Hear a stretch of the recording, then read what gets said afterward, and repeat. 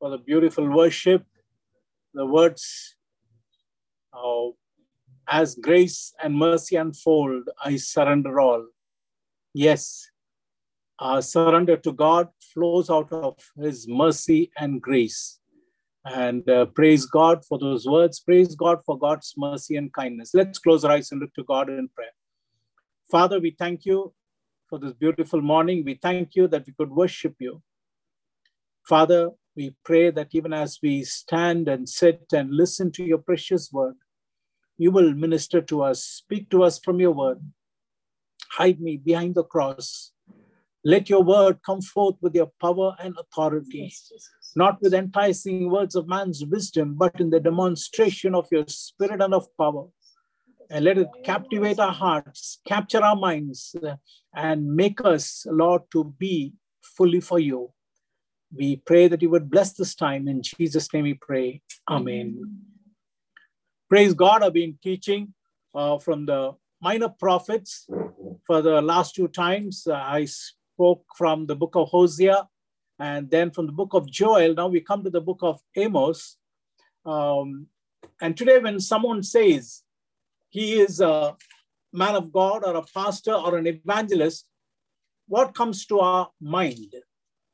I'm sure we'll always think in today's context, a well-dressed person, maybe a suit wearing, having a huge crowd of followers, or having a church, a huge mega church or a big church, TV ministry, writing books, having a CD ministry, driving a car, and now some people even have bodyguards, to protect them. And I heard of a pastor who came to another pastor's home to seek a alliance for his son, and he came with bodyguards going before and around him.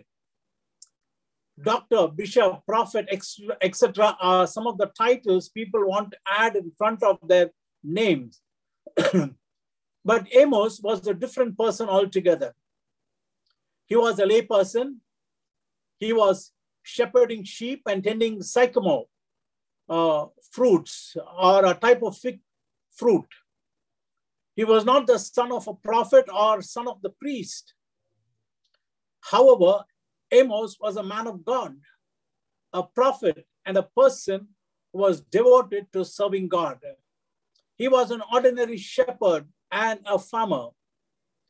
But God gave a vision of future to Amos and said, in Amos chapter 1, verses 1 and 2, the words of Amos, who was among the sheep breeders of Tekoa, which he saw concerning Israel in the days of Uzziah, king of Judah, and the days of Jeroboam, the son of Joash, king of Israel, 2 years before the earthquake. And verse 2, and he said, the Lord arose from Zion and utters his voice from Jerusalem. The pastures of the shepherd mourn, and the top of Mount Carmel withers. Here is a prophet who is able to see the future of the nation of Israel. And Amos prophesied during the time of Uzziah, the king of Judah, and Jeroboam, II of Israel. Jeroboam won many military victories and accumulated a lot of wealth. And his people were living in luxury and prosperity, but he was the worst king ever. He was not bothered about walking in the ways of God, but instead chose idol worship of the Canaanites and the neighboring tribes. And this led these people to live a life of injustice and oppression of the poor. But the beautiful thing is, God loved to reveal himself to people who are humble of heart and lowly of heart. The Bible says in Amos 3 and verse 7, surely the Lord does nothing unless he reveals his secret to his servants, the prophets. What a statement this is.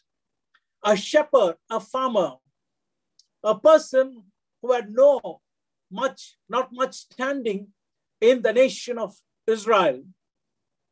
But here is a prophet who's able to say the Lord reveals nothing, does nothing unless he reveals his secrets to his servants and to the prophets.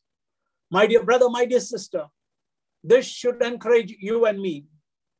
If we want to be servants of God, we wanted to have a close relationship with God, definitely God wants to reveal his heart to you and to me. He's not looking to us for our education, for our status, but availability. And in Amos 7, 10 to 13, we find the priest Amaziah instigates King Jeroboam II against Amos and even goes to the extent to chase Amos from prophesying in the nation of Israel. In verse 12, he says, get out, go back to the land of Judah, because he was prophesying in Israel. And he tells him, go earn your bread there and do your prophesying there. Amos was from the southern kingdom of Judah. His hometown of Tekoa was just south of Jerusalem.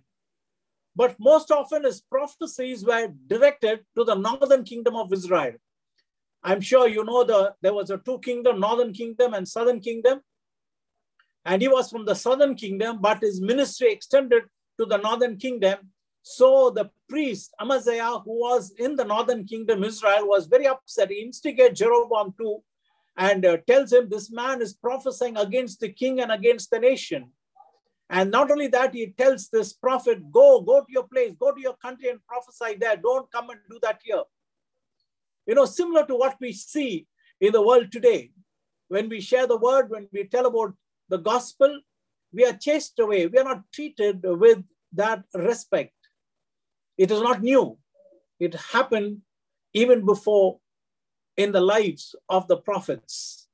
And in 7 and verse 14, then Amos answered and said to Amaziah, I was no prophet, nor was I son of a prophet, but I was a sheep breeder and a tender of sycamore tree. Look at the humble words he uses. Today, please, don't get me wrong. We find humans everywhere wanted to add a title, a prophet, doctor, bishop, cardinal, before their name. And here is a prophet who says, I'm not a prophet nor son of a prophet, but I'm just a simple sheep breeder and a tender of sycamore fruit. I'm a farmer. And then he says in verse 15, then the Lord took me as I followed the flock, and the Lord said to me, go prophesy to my people Israel. You know, look at that word, look at that heart of God. He says, go prophesy to my people Israel. When you read further, when we go to the rest of the message, we will know who these people of Israel were and how they were living. But God associates himself with Israel, said, they are my people Israel. You go and prophesy to them. And verse 16, now therefore hear the word of the Lord. You say, do not prophesy against Israel and do not speak against the house of Isaac. And in 7:17, the Bible says God pronounces judgment against Amaziah. Amos says, you told me not to prophesy. Fine, but I wanted to tell something to you, and says God pronounces a judgment against Amaziah the priest. Yes, my dear brother, my dear sister, we may be anyone in our spiritual life, we may be believers, but when we reject the word of God and consider it as nothing because of our selfish reasons, selfish ambition, then we have to face the consequences. We hear no more of Amaziah, or do we know how or where his end came? God did not speak to the king or to the priest, but to a simple man called Amos, who was a shepherd and a farmer. And now the beautiful thing is, Amos uses striking metaphors from his shepherding and farming experience. He uses a loaded cart in chapter 2 and verse 13, a loaded cart And then a roaring lion in verse 3, chapter 3 and verse 8. A mutilated sheep in 3 and verse 12. Pampered cows, 4 and verse 1. And a basket of fruits in 8, 1 and 2. The beauty is God uses what we have inside us or what is with us. When we yield to God what we have, God uses it. God did not use Prophet Amos with something new and innovative ideas, but what he knew, what he had with him, God takes it, redeems it, sanctifies it, and uses it for his glory. My dear brother, my dear sister, today there are so many people in the world, or I could say everyone has got so many natural good in them, talent, skill, good qualities.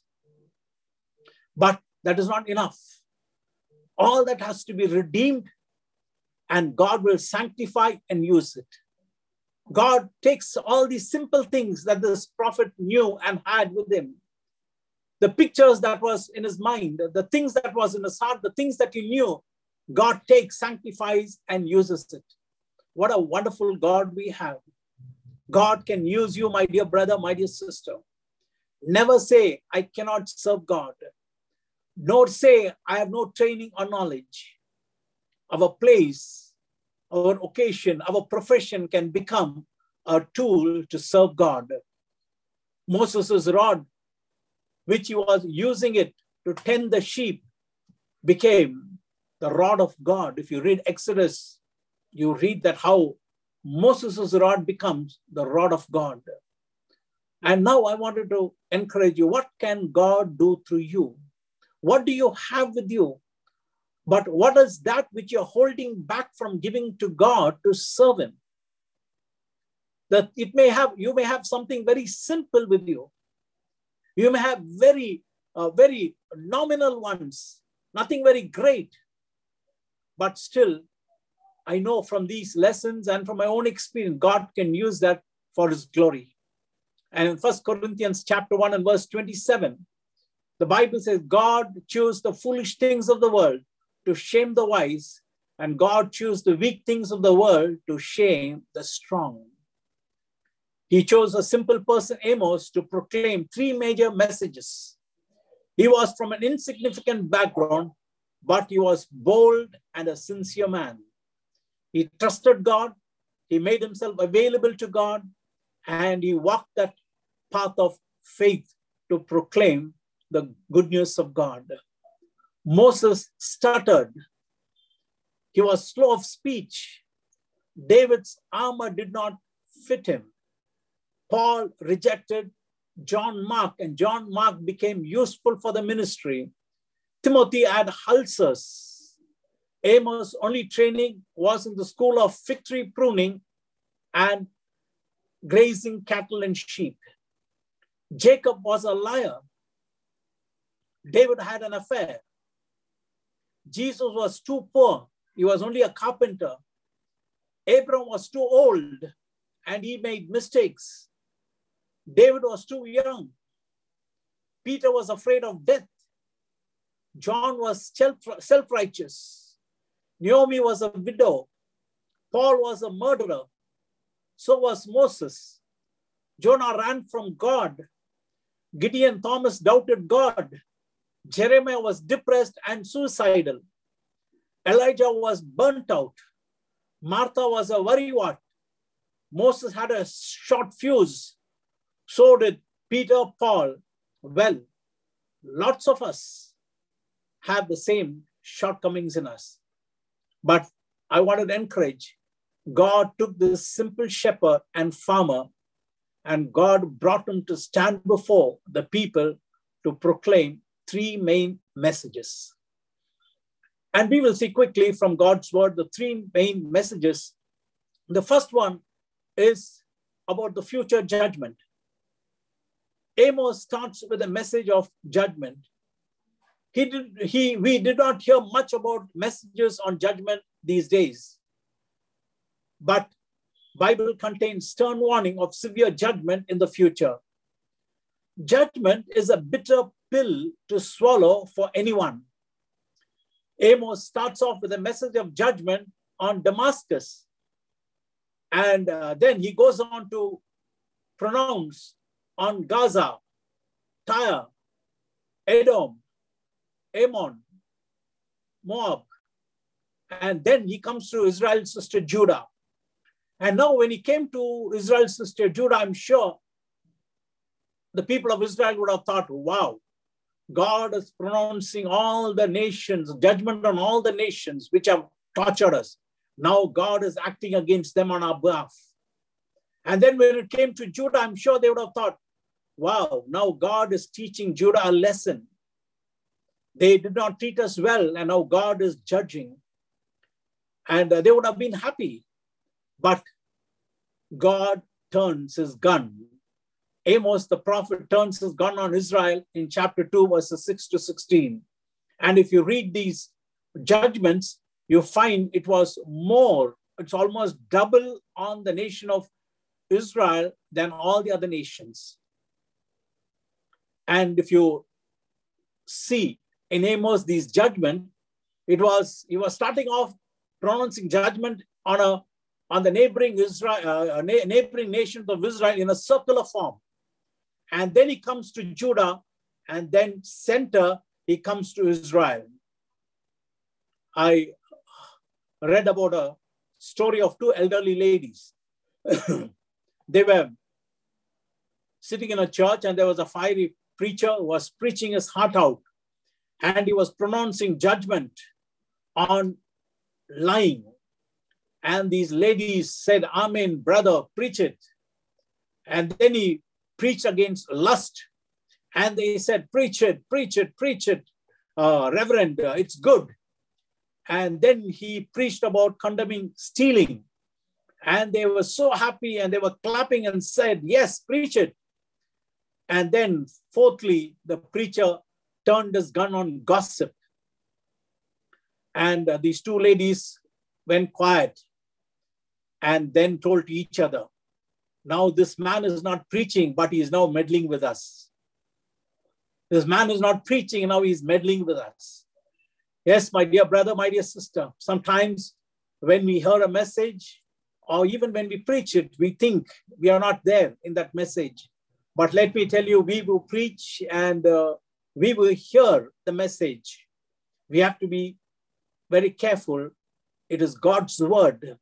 He comes talking to us because he loves us, and he wants to make us and mold us into his likeness.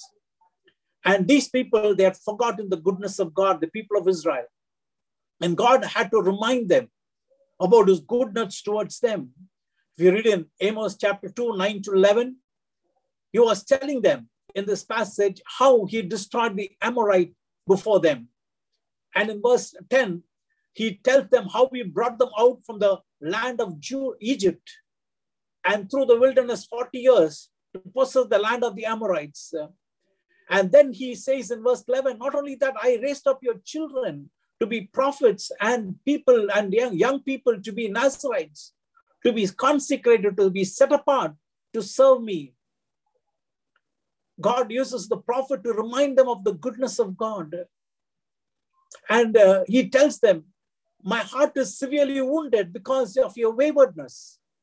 And Amos 3 and verse 10, God cries out, saying, they do not know how to do right, declares the Lord. There is a right and a wrong, but they don't know what is right, what is wrong. But it's not that what is wrong. They know what is right, but they do what is wrong. God warned them through some acts of nature. If you read Acts chapter 4, verse 6 to Amos chapter 4, verse 6 to 11, you find how God uses some of the natural things to get their attention. Verse 6, chapter 4, verse 6, he said, empty stomachs and lack of bread. God gave them empty stomachs and lack of bread. Verse 7 to 8, he withheld rain from them. He wanted to get their attention by withholding rain. Then verse 9, he says he struck the gardens and vineyards with blight, mildew and a locust. And then he says he sent plagues. And then in verse 11 he says he overthrew some like he did Sodom and Gomorrah. God had acted in their country. He wants to get their attention. But verse 11 says, yet you have not returned to me. Yet you have not returned to me. It breaks the heart of God. God says, my son, my daughter, I'm sending certain things in your way. I'm not saying all evil, all harm, all danger that comes to us is a judgment from God. Please don't get me. But definitely it sanctifies all of us. The Bible tells you, if you're holy, be holy still. So God wants us to take us from one level to another level. He wants to transform us. And here, the people living in sin is trying to get their attention to all the acts in nature, but they have never turned back to him. However, God tells them, that's the heart of God. In Amos chapter 5 and verse 4, seek me and live. I brought all these calamities upon you, but you have not turned to me. But still, I want to tell you, you can still seek me now and live. Live the life that I can offer you, give you. And then in verse 6, he says, the prophet says, seek the Lord and live. He hears from God. In Amos 5:4, the prophet hears from God and he pronounces what God said, seek me and live. And then in verse 6, the prophet begins to explain to the people, urge the people, seek the Lord and live. And then he goes on to verse 14, he says, seek good and not evil that you may live. What does it mean? I told you the people did not know what is good, how to do good. They've forgotten, they've gone doing only all that is evil. And now he says, you seek good and not evil that you may live. If you and I are seeking God and want to live for God, parallelly, we will be seeking what is good. I hope you understand. If we are seeking God in this world, the fruit of it will be, we will be seeking good and not evil in our lives. And now God shows him a series of visions of judgment. There are 5 visions God gives him. The first vision is in chapter 7. He says, I'm sending locusts. I will be sending locusts. In the vision, God shows the prophet is preparing. He's preparing swarms of locusts and they strip the land clean. The prophet is able to see in a vision how God is preparing and God is sending it and it's stripping the land clean. And then prophet Amos intercedes. You know what was his prayer in verse 2? Sovereign Lord, forgive. How can Jacob survive? He is so small. The heart of a prophet, the heart of a servant of God, I believe, not just the pastors, the evangelists, but for every child of God, we should get into this ministry of interceding. There is a severe judgment that is awaiting.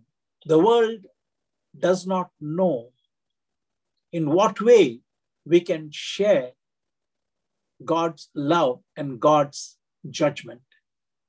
And here the prophet prays, intercedes, sovereign Lord, forgive. How can Jacob survive? He is so small. Look at the heart of God again. I use this phrase, look at the heart of God, because we forget to see the heart of God most of the time. In verse 3, the Bible says, God relented, saying, this will not happen. This will not happen. Okay, prophet, okay, my servant Amos, you're praying, I will forgive. I will not send it now. I will give them a chance to repent. This is the first vision. And then there's a second vision, which God pronounces in verse 4 of chapter 7.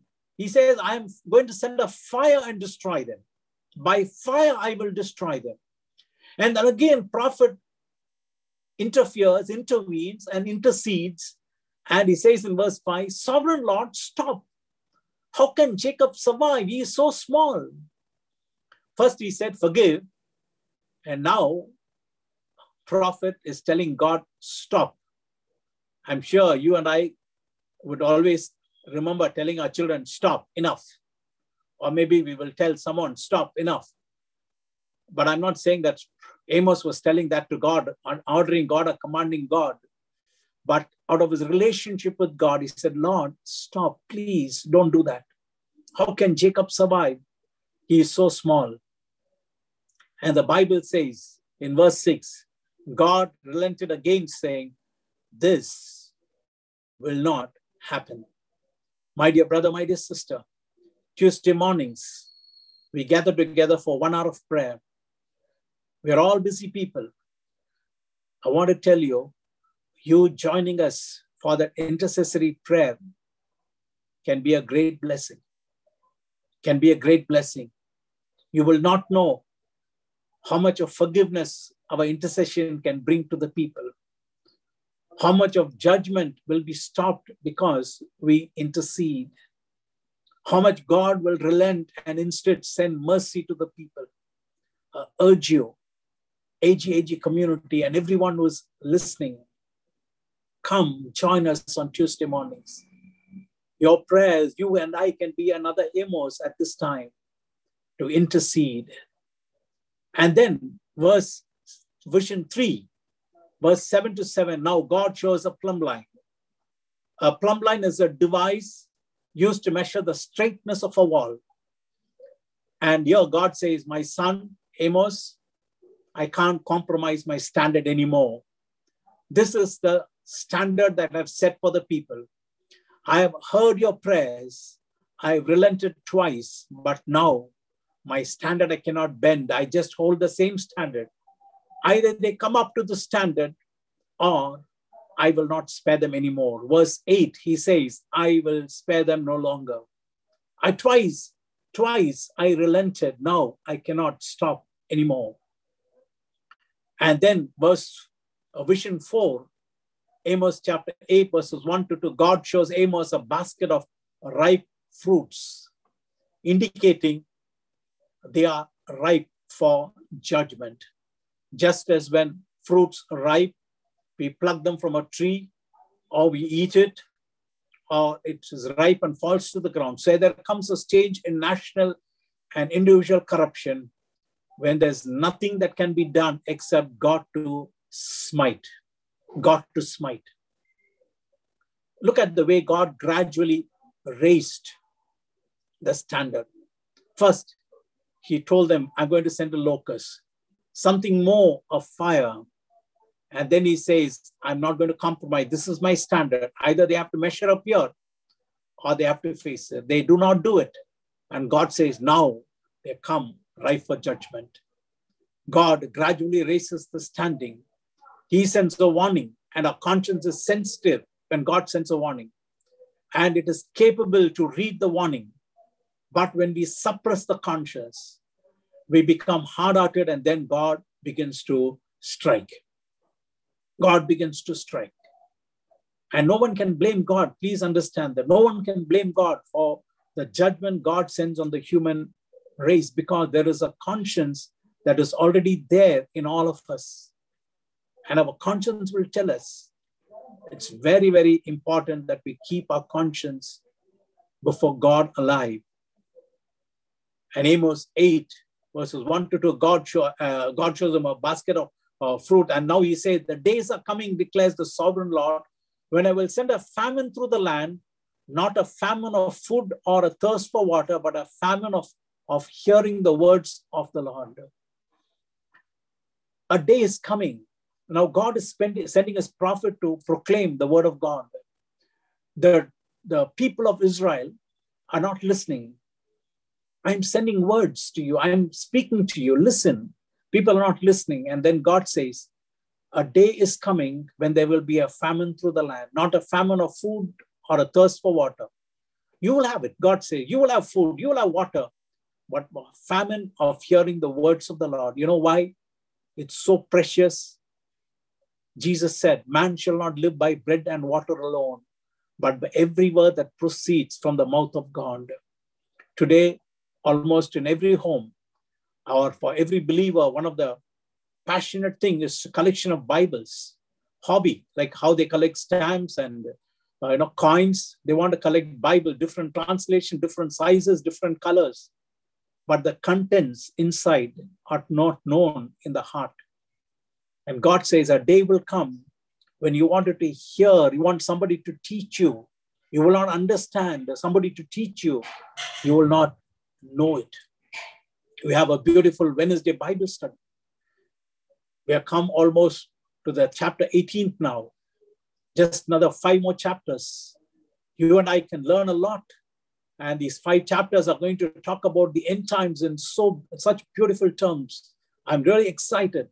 I wanted to encourage you, take time, be with us on Wednesday evening from 7:30 to 8:30. A day is coming when we will have scarcity of good teachers. Even today, we have scarcity of good biblical teachers. There are teachers. There are people, but teaching what they want. But people who wait in God's presence to learn from God and teach is lacking. And may you and I take an opportunity now to attend our Bible study to learn and grow in God. And verse 12, he says, men will stagger from sea to sea and wander from north to east, searching for the word of the Lord, but they will not find it. It was not just a prophecy about the land of Israel, but it's a prophecy for you and me too. And vision 5, 9, 1-4, the judgment on the day of the Lord and Israel. Israel to face the consequences of their sins. And God says he will strike the land, not only the land, but also the temple of the false gods, which they've raised up will crumble. You know, the temple that Solomon built was in Jerusalem, in Judah, but that is in the southern kingdom. Now, in the northern kingdom, they made their own temples and they had it there and they were worshiping in Samaria.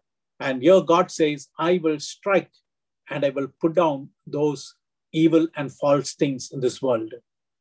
God judged the nations of the world, and Israel is no different. God brings to their mind a few things. And it's very interesting to know that how God has worked in history. We always think God had only one business to do, that is to keep his eye on Israel, bring them out from Egypt into the promised land, and through that bring a nation and then the Savior and then we. But he's a God of the universe. Remember that. He's a God of this entire world. The whole earth belongs to him. He has acted in history in other countries of the world too. And here God pronounces to the people of Israel in verse 7 of chapter 9. Are you not like the people of Ethiopia to me, O children of Israel, says the Lord? Did I not bring up Israel from the land of Egypt? I'm sure the people understood, yes, that Egypt was judged. Cushites were judged. God judged Egypt and brought the Israelites. And then God goes on to say, I brought even the Philistines from Captor and the Syrians from Kir. Just think of it. God did not only act in history in the land of Egypt for the people of Israel, but he also acted for the people of Philistines and the Syrians, and he judged the people of Ethiopia. And God wants to tell them, my son, my daughter, I am the God of the universe. I've acted in history, and I have the capacity to act even back again now in your life. He's warning them. And the cause of this judgment is recorded all over the book of Amos. And we can see that. The next one is the denial of justice. The second message that he was giving is denial of justice. Why did God pronounce judgment? Because of denial of justice. The wealthy people of Israel were enjoying prosperity and peace. They were complacent and oppressing the poor and even selling them into slavery. Justice was not in their thoughts and hearts. Bible very clearly teaches us that God is a God of justice and cares for the poor.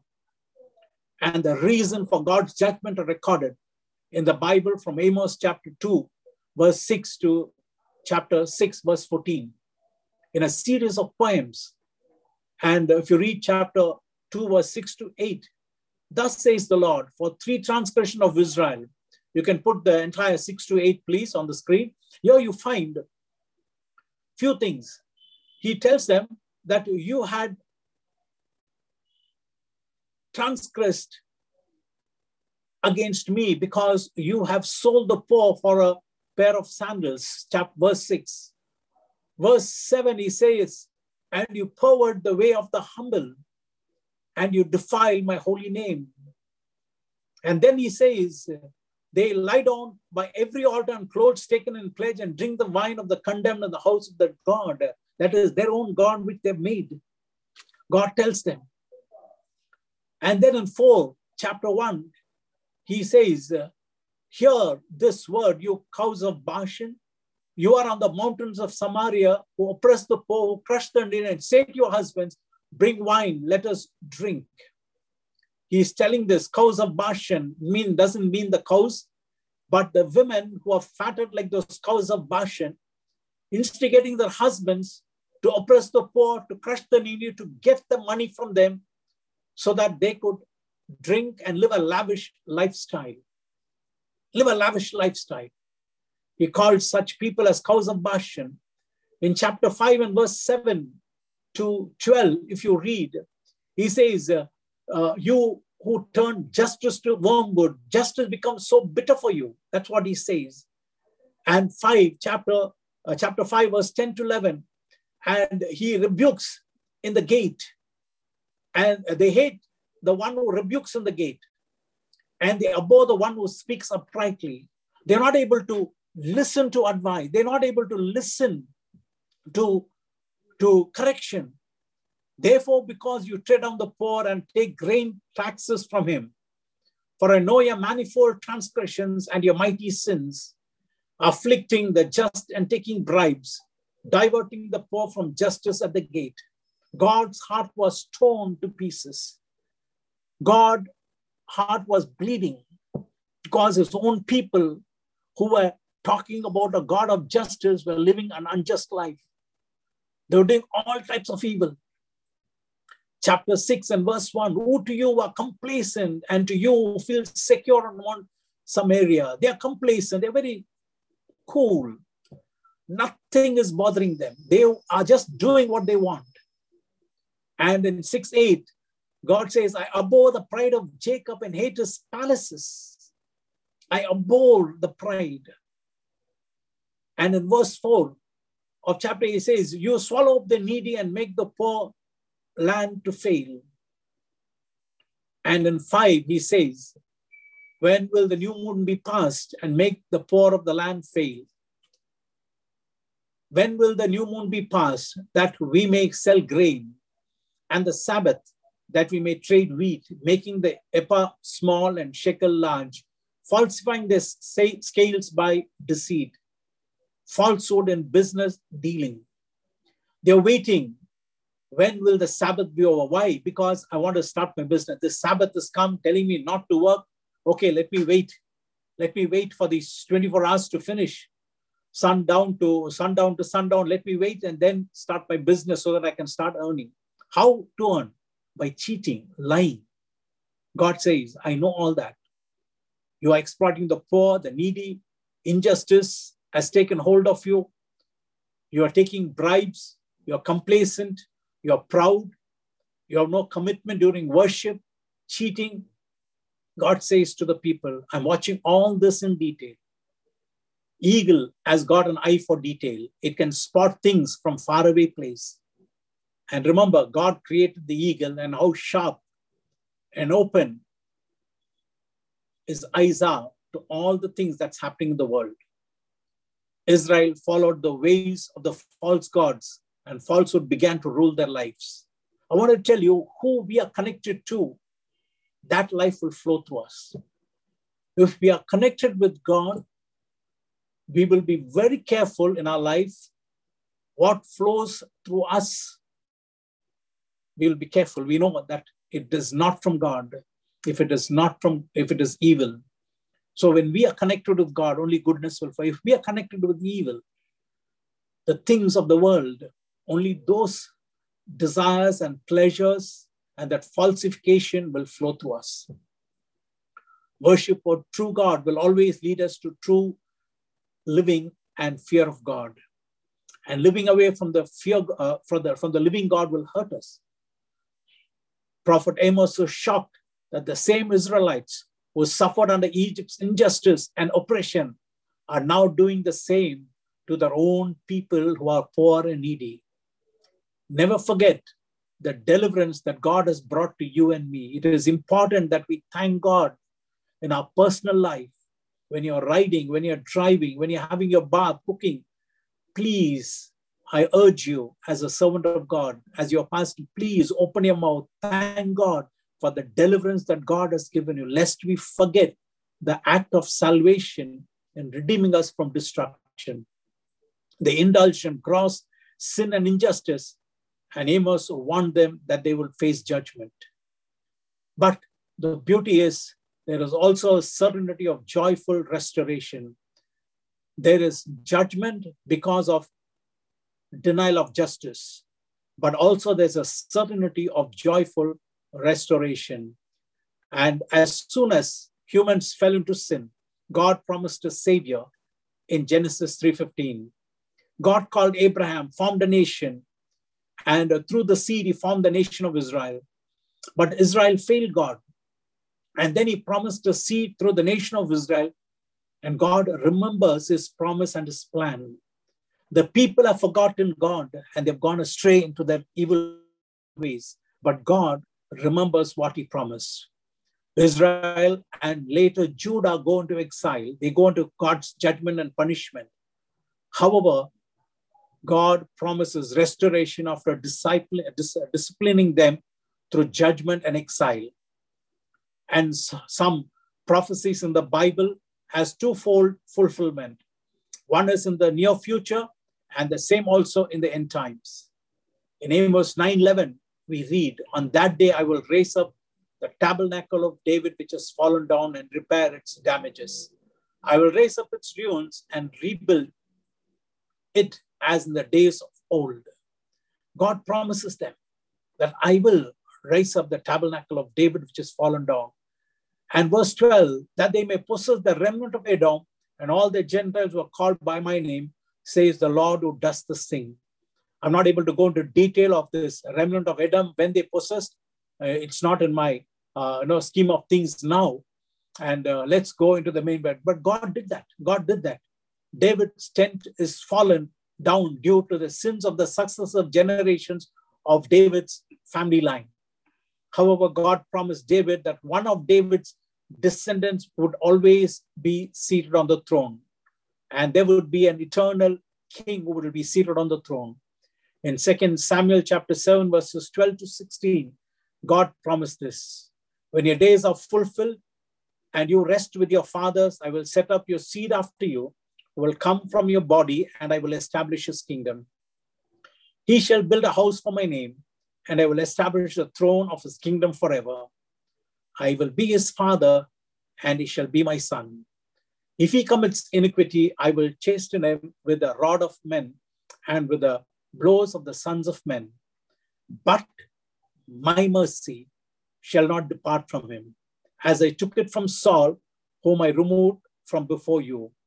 And your house and your kingdom shall be established forever before you. Your throne shall be established forever. And you know what happened? God promised David, but David's tent was fallen. And through the restoration of Israel, the Bible says in Acts chapter 15, verses 15 to 17. And with this, the words of the prophets agree, just as it is written. After this, I will return and will rebuild the tabernacle of David, which has fallen down. I will rebuild its ruins and I will set it up. Here you find that God, what he promised to David, even though the people later went away from God, God judged them. But God also promised a restoration in the future. And now this restoration is fulfilled through Jesus Christ. The whole thing is fulfilled in and through Jesus Christ. And he will be coming back again to reign forever and ever.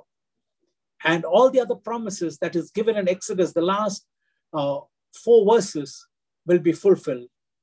Amos chapter 9, verses 13 to 15, we will read, "Behold, the days are coming, says the Lord, when the plowman shall overtake the reaper and the treader of grapes, him who sows seed. The mountain shall drip with sweet wine and all the hills shall flow with it." I will explain to you what it is. And then verse 14, "I will bring back the captives of my people Israel. They shall build the waste cities and inhabit them. They shall plant vineyards and drink wine from them. They should also make gardens and eat fruit from them.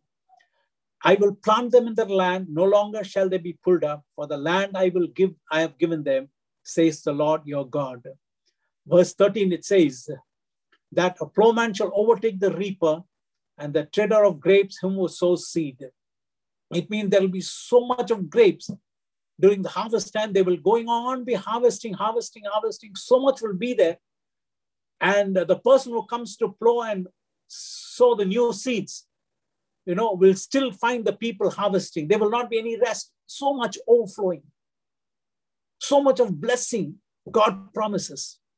And this blessing is for the future, through which God will restore all of us.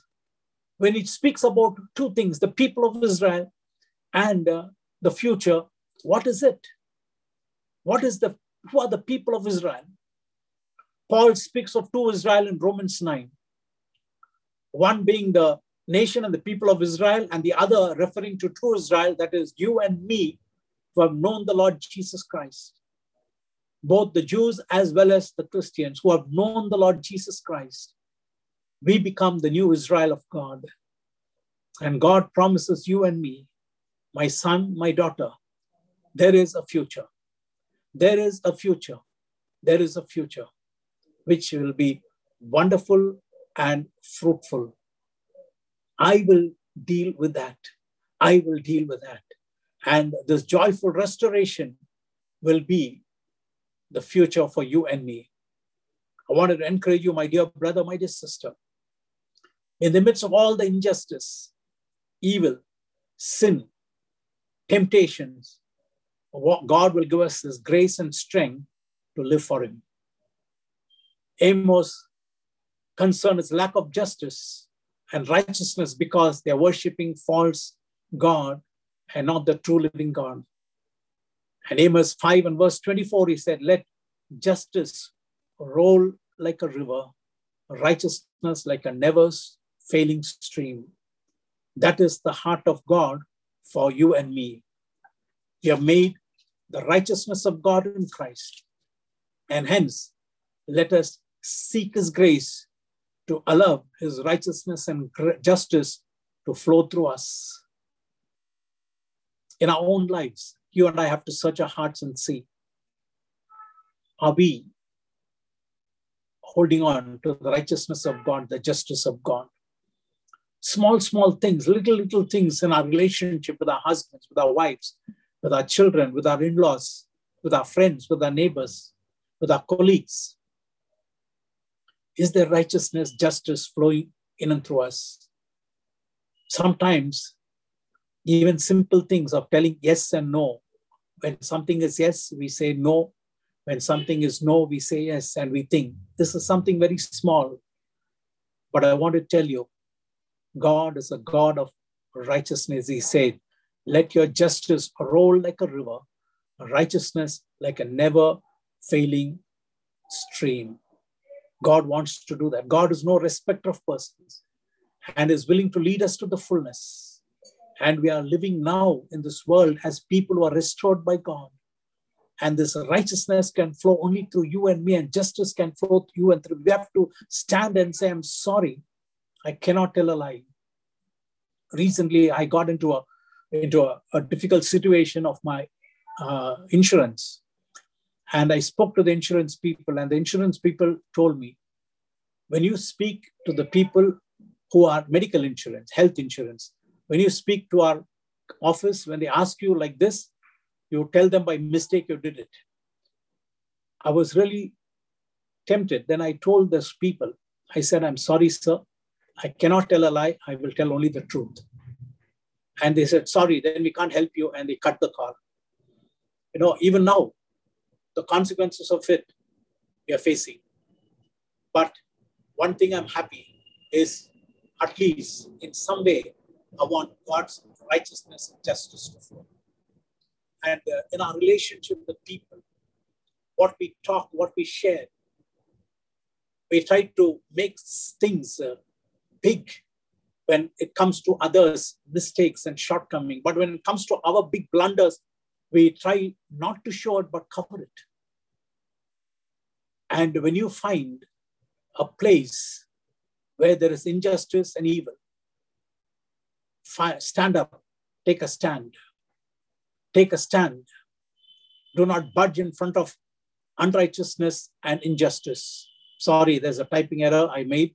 Do not budge in front of unrighteousness and injustice. Ask God to be bold in the midst of threats and fear. You and I have to keep our head high and say, yes, I'm a child of God. I want to go through righteousness and justice. I want to live that life. In the midst of loss, in the midst of even threats, I wanted to challenge my dear brother, my dear sister. Our country is going through a huge challenge. All over the world, we find so much of injustice and evil in our families and work spots, in our neighborhoods. Let us not go in with the tide, but swim against the tide. Ask God, Lord, help me to say I am a Christian. I will never tell a lie. I'll never do injustice. I will never instigate people. I will never bow to unrighteousness. Give me the grace to stand. Amos did it. He was only a simple man, a farmer and a very, very simple shepherd. But he heard the voice of God, and God is no respecter of persons. He will lead us to the fullness to be a challenge to all unrighteousness and injustice, only because he is righteous and just, and we are living in him. It flows from living in him. It's not our own. Anytime you face a challenging situation where you have to say something which is unjust or unrighteous or decide which is evil, you tell the Lord, Lord, I want to be in you. And I want to allow your righteousness to flow through me. I'm sure the Lord will do it. Amos stood for it all alone. And God used him. God will use us to take this message through our lives and through our words to the world that is in need of God's love. Let's close our eyes and look to God in prayer.